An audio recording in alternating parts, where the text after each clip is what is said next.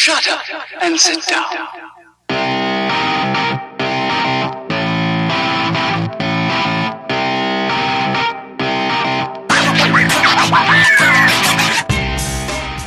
All right. Hello, everybody, and welcome to this week's episode of the STS Guys. I am Scott. Hey, it's Larry. And we are the STS Guys, the weekly podcast that shoot the shit. We sit around, shoot the shit, and talk about everything geeky, nerdy, and cool. I butchered it. I am sorry. You did. You also didn't say the episode number because I don't think you know the episode number. I don't know. I think it's 109. 109? It's 109. 109. Special episode number 3 of the STS Guys here. We did something very fun. We did. And everybody else is going to do something very fun, too, today. Yes. Oh, exactly. We got to watch some shows and talk with their creator. What shows are that, you might ask? I'm trying to be dramatic. Can you tell? It's in the title. Yeah, it is. It is. It is The Toys That Made Us. One of our favorite docuseries is getting renewed for a 3rd season. And we were able, like I said, to speak with its creator, Brian Volk-Weiss, about the show and about that 3rd season in particular, which drops today, November 15th on Netflix. So if you haven't seen season 3 yet, go watch it. Yeah. If you haven't seen any of it, why are you watching our show? Yeah, like you should be watching this show. It's great. Like, don't watch us. Yeah. Go watch it and then come back and listen to this. But we do, right? So season 3, like season 1 and 2, they did some awesome properties like Star Wars, He-Man, G.I. Joe, My Little Pony.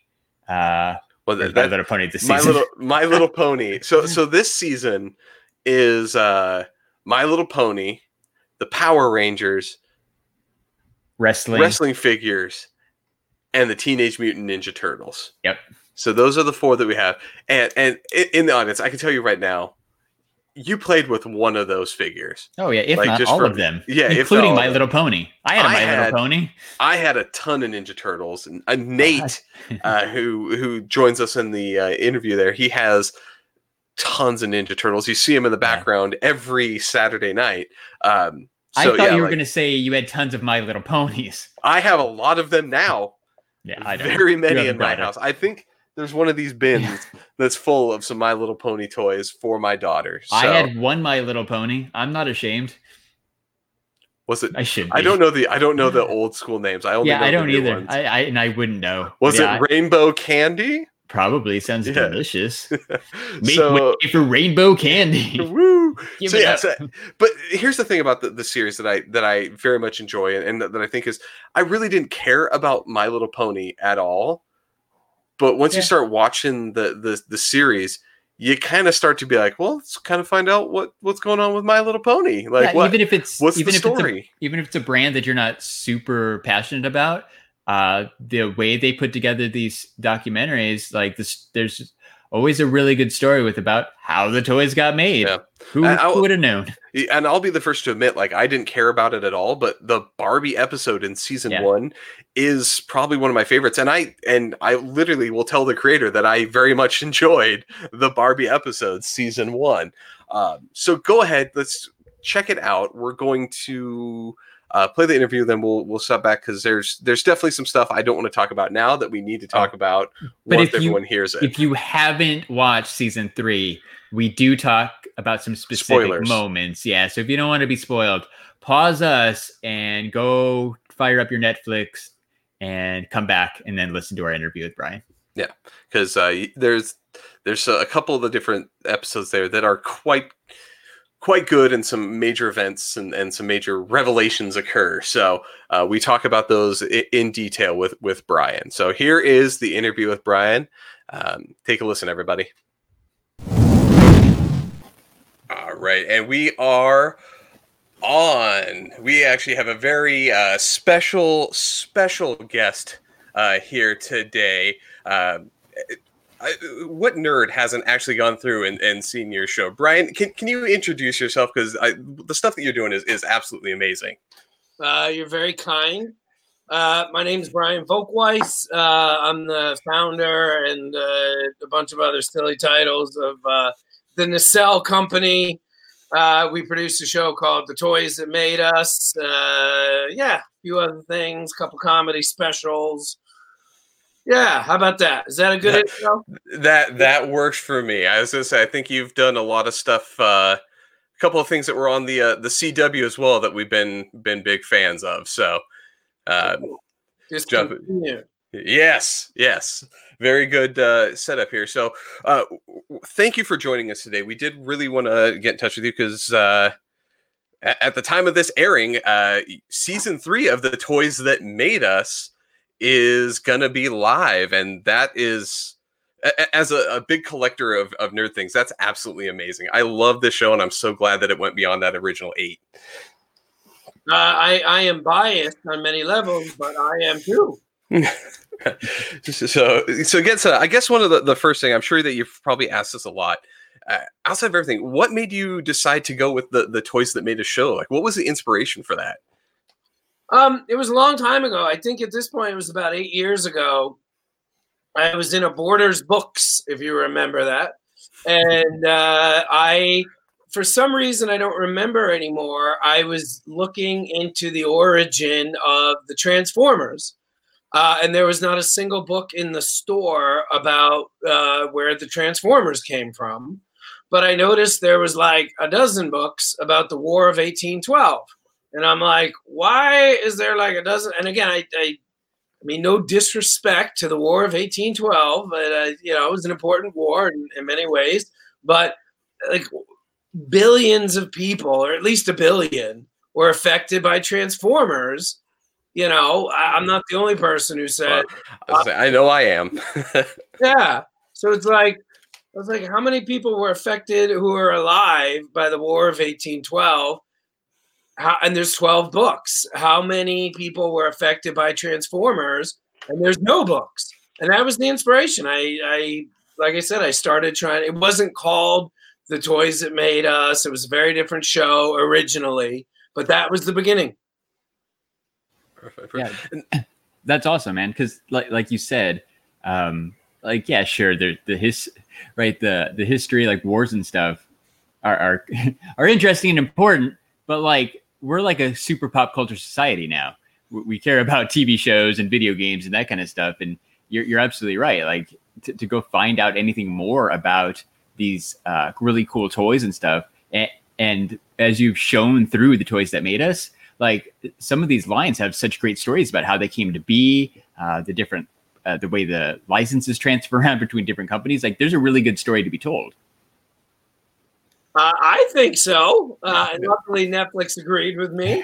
Right. But the three of us are on the same page. I have concluded. Yeah. So I guess we've had so far kind of a bunch of big hitters. In this new one, we got My Little Pony, Teenage Mutant Ninja Turtles, the wrestling figures, and Power Rangers. What's your process for determining like what properties are you going to look into and like investigate? Like, how do you come up with like, that's the one that I want to touch on this time? I kind of have these three, and you can't see me, but I'm doing air quotes. I got these 3 rules, the word rules in air quotes. The first is, in my head, I call it like the Mount Rushmore of toys. Is there a character from the line that if it was on a Mount Rushmore of toys, would people know who it is? So like my wife, she don't know anything about Transformers, nothing. But she knows who Optimus Prime is. She knows who Bumblebee is. So that's kind of the Mount Rushmore test. You got to have a character like that. Number 2, and this is more kind of like logistical or whatever, but like I want the toy to go on sale, and we broke this a couple times technically, but I want every toy to go on sale and be in production nonstop. I like, and the reason for that is I want at least 2 generations of fans, because these shows are not cheap to make, and I want to have as many eyeballs as possible. So with G.I. Joe and Barbie, for example, I feel like there you got 4 generations of fans. Star Wars, you got 3. My Little Pony, a hard 2, technically 3. So I really, that was a very important part, was I just wanted it to be, one of the things I get asked a lot is like, you should do Mask or you should do Silverhawks. And I'm like, no, I shouldn't. You should. Because Mask and Silver, like, no one knows what that is except for people like us. And, I don't know how old you guys are, but like Mask was on for like 2 or 3 years. Very bizarre toy that I loved. I had the purple tractor trailer. Like I loved it, but I don't think anyone under the age of 35 knows what it is, and I don't think anybody over the age of probably 55 knows what it is. And that leads me to the third of 3 rules, quote unquote, which is, and this is, to be honest with you, this is where Mask would be a great story. It needs to have a great story. There's certain toys that came out and it was like somebody had an idea. The idea was made into plastic. The plastic went on sale. It was a hit. And that's the story. Right. And it's not good television. Right. So we need ups and downs and twists and turns. And we need to a certain degree, hit every one of those at least 85%. Because I am vastly intrigued at kind of the storylines that you've been able to uncover, and like the behind the scenes drama on most of the toy lines that you see. I was just kind of commenting to Larry previously, like that one of the favorite scenes that I never would have known is on season 1, the episode about Barbie. The lady who was the VP of marketing, Judy. Just how like ruthless that lady was, like it impressed me, and you're like, I would never expect that coming out of a toy company, and to have a lady saying like, oh, if that came out when I was there, I would have crushed it. Like it's and that was not Judy. That was that Judy? No, that was Joe Barad. That was Joe Barad who said that. There was a bunch of people I didn't know before we started making this series, and she's one of these people like. I just became obsessed with her. Actually, you know what it was?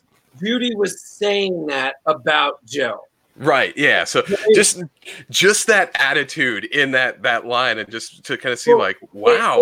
It was actually a pretty powerful line, because if you remember, what she really was saying was the entire episode. She's like, I hate Jill. I hate Jill. I hate Jill. I took her under my wing. She cut my head off. She got me fired. Like. And then at the end of the episode, she's like, listen, do I hate Jill? Yes. Would she have protected Barbie and killed Bratz and everything around it? Yes. Right. But it's like a very powerful line, because sometimes you need a monster to stop. And I'm not saying Jill's a monster. She's not. But, the old saying, it's like sometimes you need a monster to stop a monster. Right.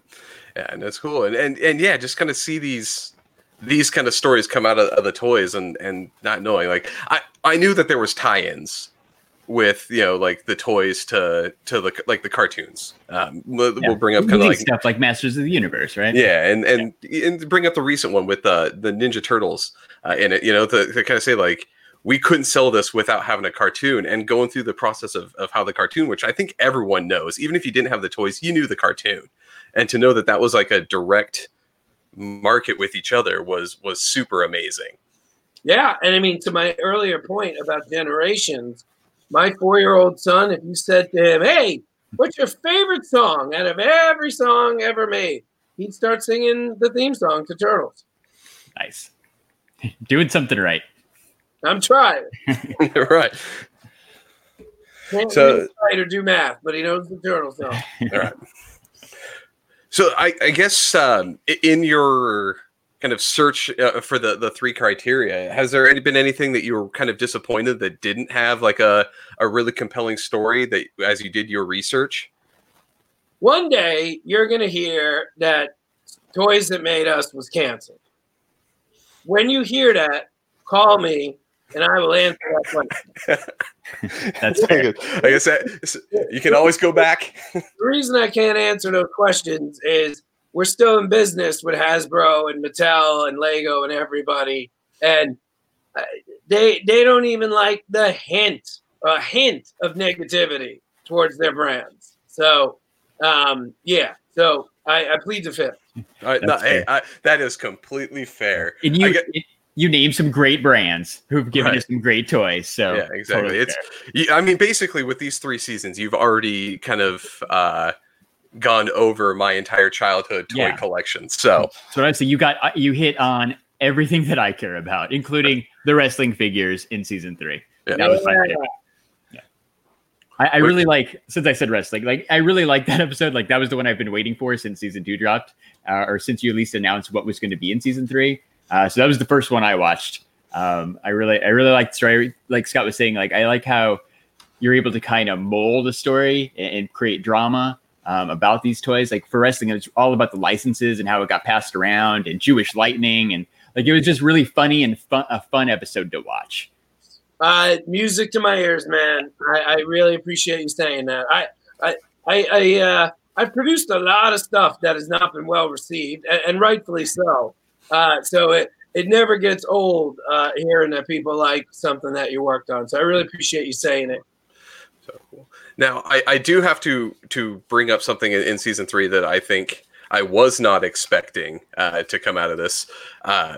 It is on the Ninja Turtles episode. I have a little bit of some hell I'm going to have to give you here, because you almost brought me to tears on that episode with the about the last 5 minutes of that episode. That is a powerful ending to that episode, and I did not expect that kind of level of feels to come out of that.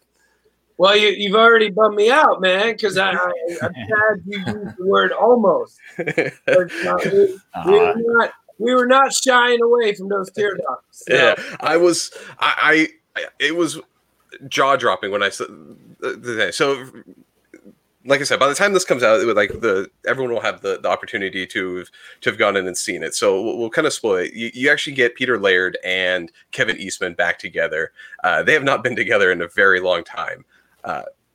What was that like? The energy in that room like? Because it seemed like that was just kind of a powerful moment. It was very powerful, but the reason it was as powerful as it was, here, this is my favorite way to describe my interviewing style. I was interviewing Ivan Reitman last year, and about 90 minutes into the interview, he kind of cocks his head to the side and looks at me and goes, "Hey, we gonna talk about Ghostbusters?" And that's kind of my style. So we were interviewing Peter Laird, and by the way, I don't know if you could tell, that room was like 3 feet by like 4 feet wide. And I'm here, and my intuition I think was correct, and my intuition was, this is gonna suck for the next 4 or 5 hours, but it's gonna look great forever. But that room, we were hot. I mean, it was gross. I couldn't go out, like you couldn't go in and out. The whole crew, like, yeah. So anyway, so part of the reason I do these long interviews is because you just, and I won't get into the whole thing, but basically sometimes just by the length of the interview, you let the subject get all their cliches out. Like and cliches is the wrong word. You let them get their go-to, what I like. And I have these too, by the way. Like, full disclosure, when you ask me how did I choose the toys, I mean, I hit my own Teddy Ruxpin button. Like, well, let me tell you about my 3 rules. Yeah. So we all have them. So part of the reason why I do these interviews so long, not all of them, but the important ones, is you just let these people get their Teddy Ruxpin lines out. And then when they're kind of exhausted in hour 2, let alone hour 3, that's where I start asking the real questions. And that's where you really can start to get like answers that they've never said before. And the thing that I got a lot out of him that he'd never said, but the thing I got out of him that he had never said before. And it wasn't like, and this is usually the case, it wasn't like a state secret. It's just a lot of people know things, but they know so many things, they don't appreciate the value of one tiny thing in the midst of a billion things in their brains. And the thing that he said, where I'm like, bingo, was when he mentioned that he had retained the rights to make more Teenage Mutant Ninja Turtle comic books. And that to me was like, and of course, this is cut out of the episode, but as soon as he said it, I'm like, have you ever said that on an interview before? He's like, I don't think so. I'm like, have you ever talked about that at a convention? He's like, and it was funny, like I could see in his face at first, he was like, why would I talk about this? Who gives a shit? Yeah. And then I could see it dawn on him. A, oh, that is interesting I did that. B, why haven't I started writing more comic books? I do have the rights. And that was, because to be honest with you, I wasn't sure of the value of reuniting them up until that moment. Because in my way of producing, which is not the best way or the worst way, it's just how I like to produce, I always want to have a value to an action. And there's no emotion to just having two dudes, hey, how you been? Oh, I've been good. How you been? Oh, man, I wish we didn't have a fight. That's boring. So the minute I heard that they could do that, by the way, Kevin Eastman, he didn't know that. He didn't even know Peter could do that. So that was another interesting part of the story. So that's what led to us doing it. Because, we had to fly him out. It was not, it was not a small undertaking. Well, definitely worth it because, like Scott said, that's probably one of. There's so many great moments in season 3, but that could be the most memorable moment from these 4 episodes for sure. Especially, like I said, coming from a kid that grew up, playing Ninja in the front yard because of the Ninja Turtles cartoon, seeing those two creators get back together and from the looks of the episode, just pick up kind of back up again, starting to draw and making a. Kind of like a cover art again. Like it just, like that. Like jaw dropped, heart sunk. I was like, this is the amazing television. Very kind. Well, and the Turtles are a big deal to us, right? Like our generation for toy wise. Like we were all born in the 80s. Like Star Wars was already kind of out. Yeah, I had like Return of the Jedi toys and stuff, but like I don't remember seeing that in the theater. I remember seeing the Turtles movie in the theater. I remember watching the cartoon. I remember playing with the toys. So I think that as much as I love Star Wars and appreciate that franchise, like it was really cool to see someone take the time to dig deeper into the Turtles. Like I knew Kevin Eastman and Peter Laird weren't really talking anymore, but I didn't know why. I didn't know how all that went down because, like you said, like there's really not a history of the toys and comic books and that kind of stuff out there, especially like the 80s wise. There probably is now, like if something big went down, right, there'd be 100 news articles all over the place. But the stuff in the 80s, like nobody reported on it like they do today. Well, they also didn't have like a gigantic falling out. It was like a slow. It was, and by the way, it was kind of like a slow speed crash because it's interesting if you really think about what happened. They had an amicable split. But then Peter, not on purpose, he had said, and this was not in the contract, he had every legal right to do what he did. But basically, Kevin was like, I'm going to make X amount of money. This guy's never going to sell it. So let me make X and live the rest of my life. I'm not a one-hit wonder. I can do something else. And then, of course, 6 hours later, he sells the company for $70 million. So it wasn't like a falling out or a fight. It was just, in my opinion, it was more about Kevin just kind of, probably, I'd be the same way. It's like half of him is like, oh, man, I screwed up. And half of him is like, well, it'd be nice if Peter had given me even like 10% of that, $70 million. Right. And then Peter was like, no, man, you left. Yep. Business, man. Like, right. End of the day, that kind of stuff, it's a business. That's right. Well, and that's one thing I really love about the Toys That Made Us is that you guys like the level of detail that you go into all these different stories. You learn things as a fan that is just so cool. And you're like you talked about the interviews, you guys are going into detail. These guys are saying funny things throughout the interview. I can tell there's like a personal relationship there, and they're really invested in what they're telling you. And as a fan, you know, being a big fan of like Star Wars and, you know, the Transformers and Teenage Mutant Ninja Turtles, being able to hear all those cool little details that you guys are able to get out of these people is such a treat. That's one thing I really love about the show. Thank you for saying that. Very nice of you. Yeah. Now I do one of the other episodes that I kind of want to go over is in the new season we do talk about Power Rangers a little bit, which seemed like that was to me that's kind of a wild ride for how that got made. Going through, you know, who knew that like Stan Lee had, you know, a passing interest in creating something that was similar to the Power Rangers. You know, like it's not only people that you kind of would have known would be involved, but like some people show up that you have no idea. Like, at what point would he have touched like Power Rangers? But he was kind of the one that, you know, had that idea first, and then obviously it fell through, and you know, Saban came in and did it. But like, it's cool to kind of see that, like, yeah, there's things that we never would have known that you get to bring to light.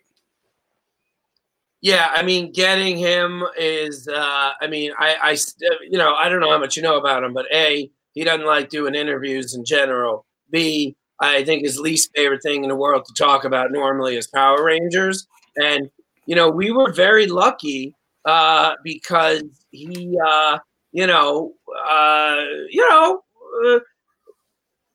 basically when we did season one, just to be blunt, when we did season one, like we got a lot of people being like, yeah, Netflix, sure. Good luck with that.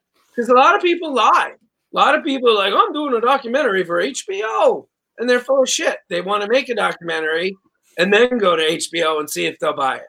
So by season 3, luckily, it had changed completely, where now it was like Saban's people had reached out to us before season 3 was even greenlit. And it was basically like, you did Star Trek, but not Power Rangers? Uh-oh. Like, you did that. By the way, with Turtles, similar thing from Playmates. Like, you did Hello Kitty, but not Turtles? So that's an awesome compliment. Right? It really changed. And that's how we got him. And we were told 1 trillion times about that interview. You got 1 hour. You got 1 hour. You got 1 hour. I think we had about 2.5 hours. Wow, that's really cool. Yeah, I like see it's just the passion that your team has, and to put these together in the time and the good questions, and like you said, you spend the time with the people you're interviewing. Like that all just comes through. You hit the nail on the head, man, because like it's all about the questions. Because like if we had sit there and been like, why wasn't there a Purple Ranger? How did you choose the colors? Like it would have been a 40-minute interview. Right. But because we had done our research, and like the other thing that was really interesting, if you watch the episode again, like Margaret Lesh, he was so happy to talk about her. Like even though he didn't do anything wrong and she loves him, I think he has kind of a little guilt that he's, you know, a trillionaire and she's not. And she was, you know, the same way I always say, Lucille Ball deserves as much credit for Star Trek as Gene Roddenberry. Like Margaret Lesh deserves as much credit for the Power Rangers as Saban. So he was so happy to be talking about her. And I could tell from the way he was talking about her, he don't get asked about her often or ever. That's cool. Now, with season 3 kind of coming up, is there kind of a soft spot for you? Is there a certain point of it that you're like most proud of with this upcoming season, or that you're, you know, most excited for viewers to see? I mean, my favorite moment, of course, is the end of Turtles. You know, I think everything lined up perfectly. And, you know, just here, you know, you guys are some of the first people I've heard back who have seen the show, by the way. So hearing your reaction is very powerful to me. So thank you. You know, I don't know if people think it sucked. So yeah, definitely in all 12 episodes, the ending of Turtles is, I'd say my favorite ending is Star Wars. And then probably Turtles is my second favorite ending.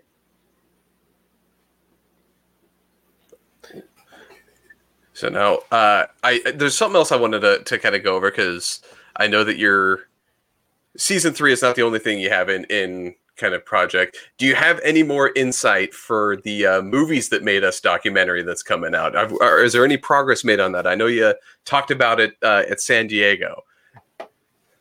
It is coming out November 29th. So I don't know when this is airing or not. So before or after that, the 15th. We're gonna drop this on the day Toys That Made Us come out. Oh, cool. So. Oh, yeah. So 2 weeks from now, the Movies That Made Us comes out on the 29th of November, and it's, we had a challenge with movies that we didn't have with toys, which was, even like we made I think the third documentary about Star Wars toys. Dude, there's been 30 years of Die Hard DVD extras and Die Hard, and all this stuff. So it's like, so what we had to do, which I think was really interesting in retrospect, was, we had to divide every movie into 2 categories. Category 1, what has been talked about 1,000 times, but you need to talk about in the episode for it to make sense.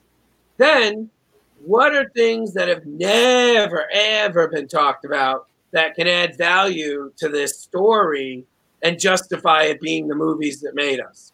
So we worked really, really hard. And one of the things that I did, and I tried to do this with toys, but I couldn't do it every episode, but I insisted upon it with movies, was I call it the RoboCop. And what I mean by that is, do you guys by any chance remember at the end of the Star Wars episode, we got Jim and Corky to go back to the now empty Kenner floor, and they're walking around this empty office, and we kept flashing back to the way it looked, 40 years ago.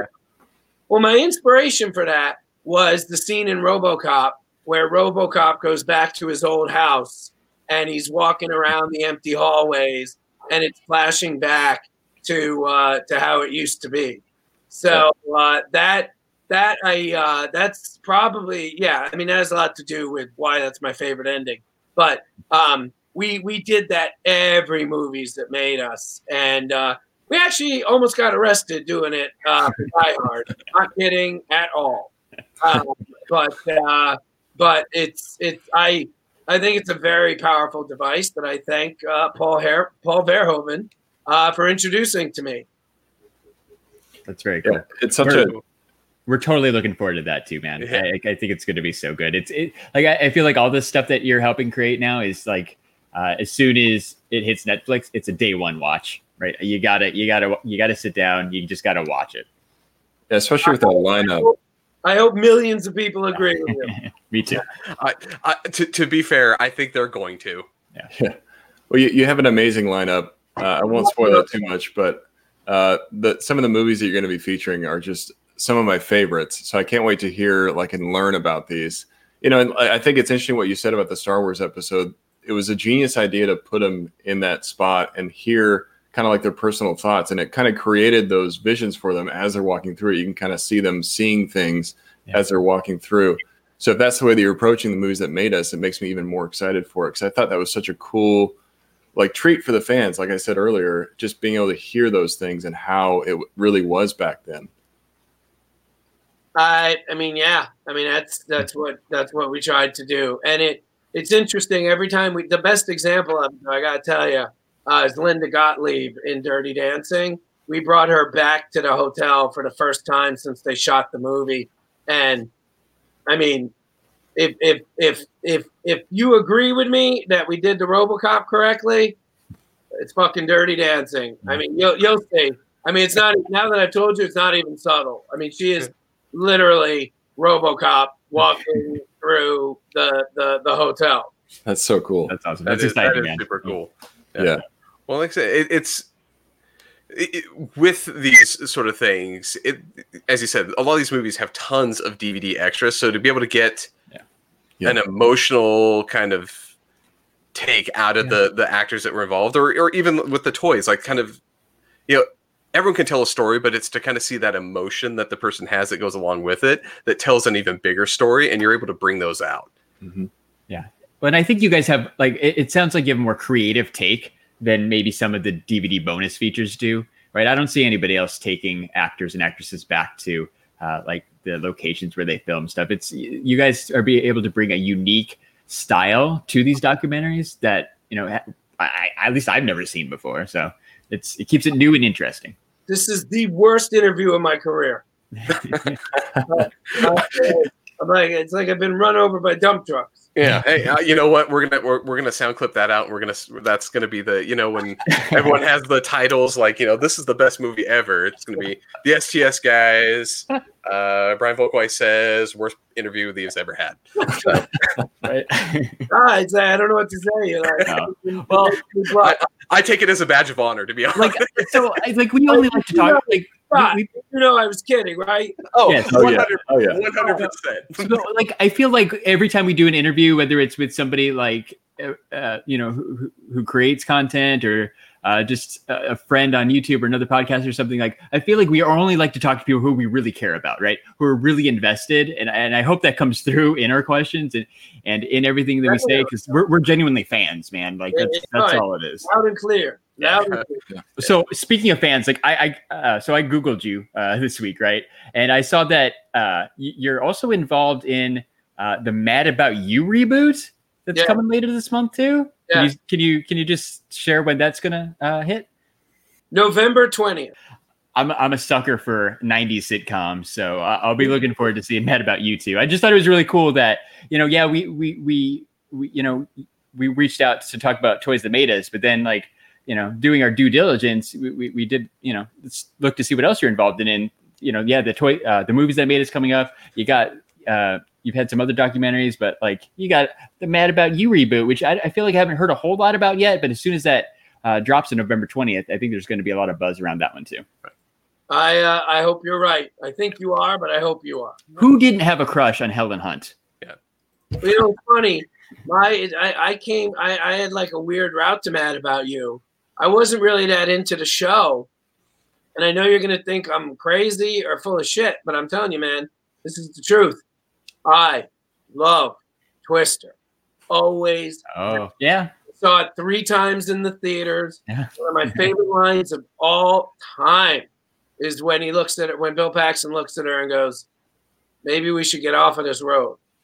After they go through the house and all the farmer. So after that, I started watching Mad About You. And I'm probably the only person alive that had that process. That's awesome, though. That's super. I forgot about Twister, to tell you. Dude, I share your love for Twister. That's one of those movies that always holds a special place in my heart. Cow, another cow. Cow, yeah. I think that's the same cow. Young Devon. If we get to make more. By the way, can I tell you one of my favorite things that we learned making movies that made us that I don't think made the episode? No, I know it didn't make the episode because I was talking to him after we finished the interview when he was showing me around his house. Do you guys know?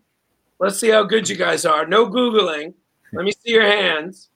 You guys remember the numbers on the top of the bus in Speed? Oh, man. Oh. No, I don't know the numbers on the bus. I will say no. It would be a guess at best if I said yes. What is it? All right. So the numbers at the top of the bus, it said 2525. And I always thought it was so specific and so weird. So after the interview, he's showing me around his house, and I'm like, let me ask you something. And like I said, we have our own vans. All of them say 2525 on the roof. You can't see it. It costs extra, but all of our vans say 2525. So I literally asked him, and he goes, oh, you know why? He's like, do you remember that song in the year 2525, if we are still alive. That's why it says that on the top of the box. It's crazy. That is my favorite thing that did not make it into the episode. That is an awesome little tidbit of information. Yeah, that's awesome. I like the weird kind of Easter eggy things like that, right? Like sometimes numbers are just numbers, but when there's a funny story behind it, that's awesome. So yeah, thank you for sharing that. It's really cool. I love that. Yeah, that's awesome. So I want to do Speed and Twister. Two of my favorite movies of all time. Yeah, that would be awesome. I think they're just about everybody's favorite movies. No one didn't like Speed, man. I normally get a lot of side eye on Twister.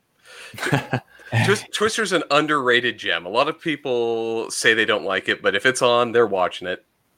Love For sure. it. Yeah.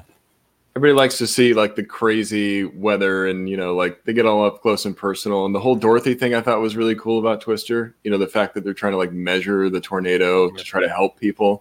Yeah. It's cool. It's a great movie. So we know that you're big in creating things. One of the things that we're really passionate about is collecting. I know you collect some stuff too.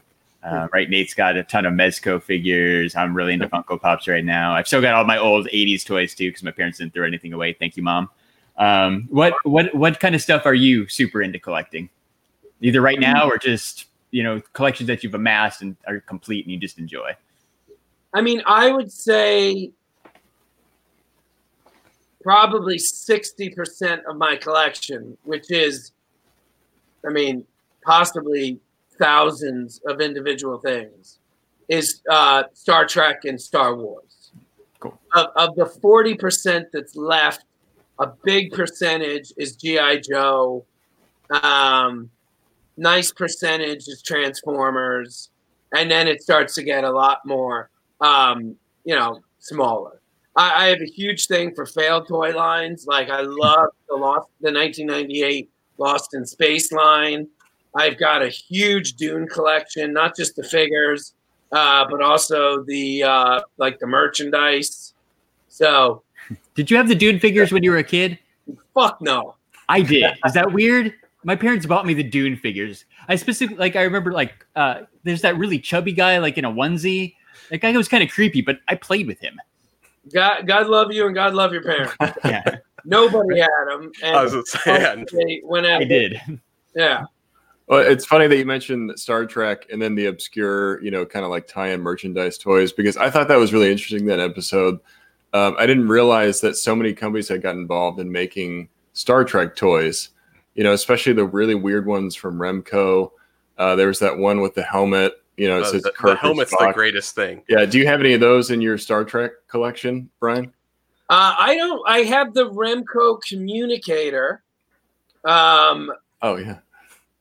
Which, honestly, it's not a bad replica of the communicator. But that's about it. I never got into any of that crazy stuff. The thing I'm to be completely honest with you, I have every single Mego Star Trek anything from the motion picture. I have 0 from the 60s show. But what was I going to say? Yeah. So, the Remco stuff that was never really me. I got a lot of weird Star Trek stuff though. I'm very I just bought a Star Trek Next Generation phaser mouse, for a mouse pad, a couple weeks ago when I was in Detroit. So there was a company that made the ugliest, craziest fucking statues ever of anything, but it happens to be Next Generation stuff. They are so ugly, and I have almost all of them. But the thing that's so interesting about them is, it's they're all ugly and horrible, but whoever was picking the moments that were being made into the statues obviously was obsessed with Star Trek: The Next Generation. They're the perfect moments. It's when Yar gets eaten by that swamp creature, Jarmok and whatever, that moment with Picard, the walls fell, whatever. I'm horrible with lines like But anyway, so the heart was in the right place. The ability to accurately replicate these characters, not so much. And I do apologize if we can have one more question, please, because I do have to get home. Oh no, of course. Well, so here's the thing that every guest that we have on, then this question is kind of a free form. We always ask our guests if there's anything out there. Obviously, the Toys That Made Us, go watch it. It's absolutely amazing. Is there anything else that you're like currently into or watching right now that you want people to go out and check out? Yeah, like a TV show, podcast, music. What is Brian super into right now? You know what I'm like a nutcase about? Like if my wife's like, if we're at a party or something and this comes up, my wife walks away. The Expanse. The Expanse. Yeah, that's Scott's thing, right? Yeah. Love me some realistic space shows, man. That is amazing. Show. If you like Game of Thrones and Battlestar Galactica, that's what it is. And I'll tell you, they had 3 seasons. The first one's an A+, the second one's an A, third one's an A+. That's better than Galactica did. So, and I, in some ways, I mean, I don't even know if, I'll get killed for saying this, but I don't even know if Game of Thrones had an A+, A+. I think they had probably not. No. I think they had like an A+. And everyone loves that second season. I didn't. I thought the third season was another A+. But yeah, I really, The Expanse. If you're not watching it, I mean, I could see all the stuff behind you guys. You're gonna love it. It's on the other side of the room, but I actually have a couple of the small replicas of the ships. So yeah, I'm a big fan. You do? From where? So I got them through like one of the blind box things. I think it was a loot crate or so. Well, they only made the Rocinante that I'm aware of. So I got a couple of those guys. Oh, so multiples of that. Yes, multiples of that one. Yeah. Well, so. Yeah, I am using my Hollywood connections combined with my Toys That Made Us connections to try and get Expanse figures made. I know you can't see me. I literally have an Expanse coffee mug in my hand right now. Nice. That's devotion. Well, if you do, I will be picking up every single one. Ha! Awesome. So perfect. Well, for that, Brian, thank you so much for chatting with us today. It has been an absolute pleasure. Thank you, guys. And definitely go check out the Toys That Made Us Season 3, Mad About You, and the movies that made us when they all come out this month. So big month for you. It is. It really is. Thank you for pointing that out. November 2019, the month to remember. That's right. Let me steal that. Perfect, Brian. You have a great night. All right, you as well. Have a good weekend. Bye. Bye, Thanks a lot, Brian. Bye. Thank you. All right, so we're back. Well, that was fun. That was really fun. I very much enjoyed our discussion with Brian because, like I said, such a great guy just to come on and talk with us at that length. About the show and about toys in general, and just being a super cool guy. So we do thank him very much for coming on.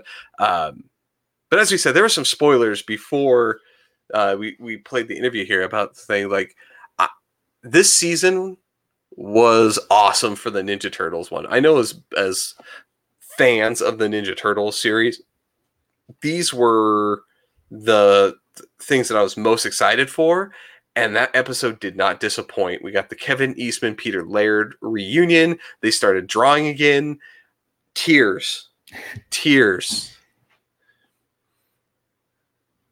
That's it, Laird? That's it. You cried. I'm a man. Yeah, I'm a man.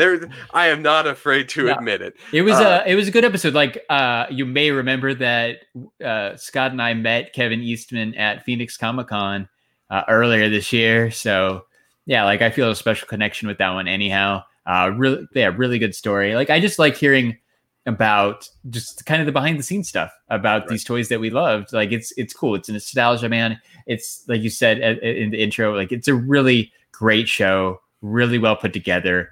I'm going to shut up because I'm just going to start. I'm going to start fanboying out again. Yes, as we kind of did a little bit here. Yeah. But yeah, no, like I highly recommend it. It is a very different look. I mean, you heard about Brian's kind of process and how he gets the stories and the type of stories that he goes for. There's always a good story in every one of these episodes. Things that you never would have known about how these toys went to be made and really what was that going on in the background. You know, everyone hears a couple of things here and there about it, but never in one big complete place. And then to also talk about the movies that made us. I was going to say he's involved in more stuff than just that. The movies that made us comes out like next week. I didn't even know that. That's so cool. Yeah, so I remember talking about it, and when we went to the thing at Comic-Con. Yeah, so I knew it was coming. I didn't know that it was in November. Right, so busy month here. Yeah, don't cancel your Netflix, kids. Yeah, because if you like the toys that made us, he's got the same kind of process going for some of them 80s movies. He dropped a couple of them with us here. We got one of his more favorites was the Dirty Dancing one. All those sort of things. So go check out both the toys that made us right now. Like when you're done, now go back. If you haven't seen it, watch it. Just enjoy. It's one of our favorite series. It's one of the things that's non-Stranger Things on Netflix that I'm actually excited when new seasons come out. And yeah, go check out the movies that made us when it drops later on this month. And don't forget about Mad About You, the reboot. Oh, that's right. You know I'm excited about that one. So it's cool that we got to talk to Brian in November when this might be like the busiest month of his life. He's got so much cool stuff going on. So check out all those 3 projects. I'm really excited about the movies that made us too. Yeah, it's going to be great. So cool. So Larry, kind of take us out here. Where can you find all of our stuff? Oh, good question, Scott. So you can check out the STS Guys. We're on Twitter at STS Guys. We're on Instagram at STS Guys. And we're on Jeremy's favorite, Facebook at the STS Guys. And I am Larry from the STS Guys. Since no one else is around, I guess it's up to me to say it. Shillin' like a villain. Nice. Yeah. So shout out to Jeremy and Nate. Go check out the STS Guys. We're live on YouTube every Saturday night. Thanks for the support, guys. Thanks again to Brian and Netflix for giving us this awesome opportunity. So, hope you guys enjoyed. So real fast before we go, Larry, I know that you probably hate it by now. I'm going to play that one audio clip because it's my favorite. I said it was my favorite in the interview. It killed me. Let's play it one more time. This is the worst interview of my career. I love it. So everybody, thank you for joining, and we'll see you next Saturday. Have a good night. Bye. Bye.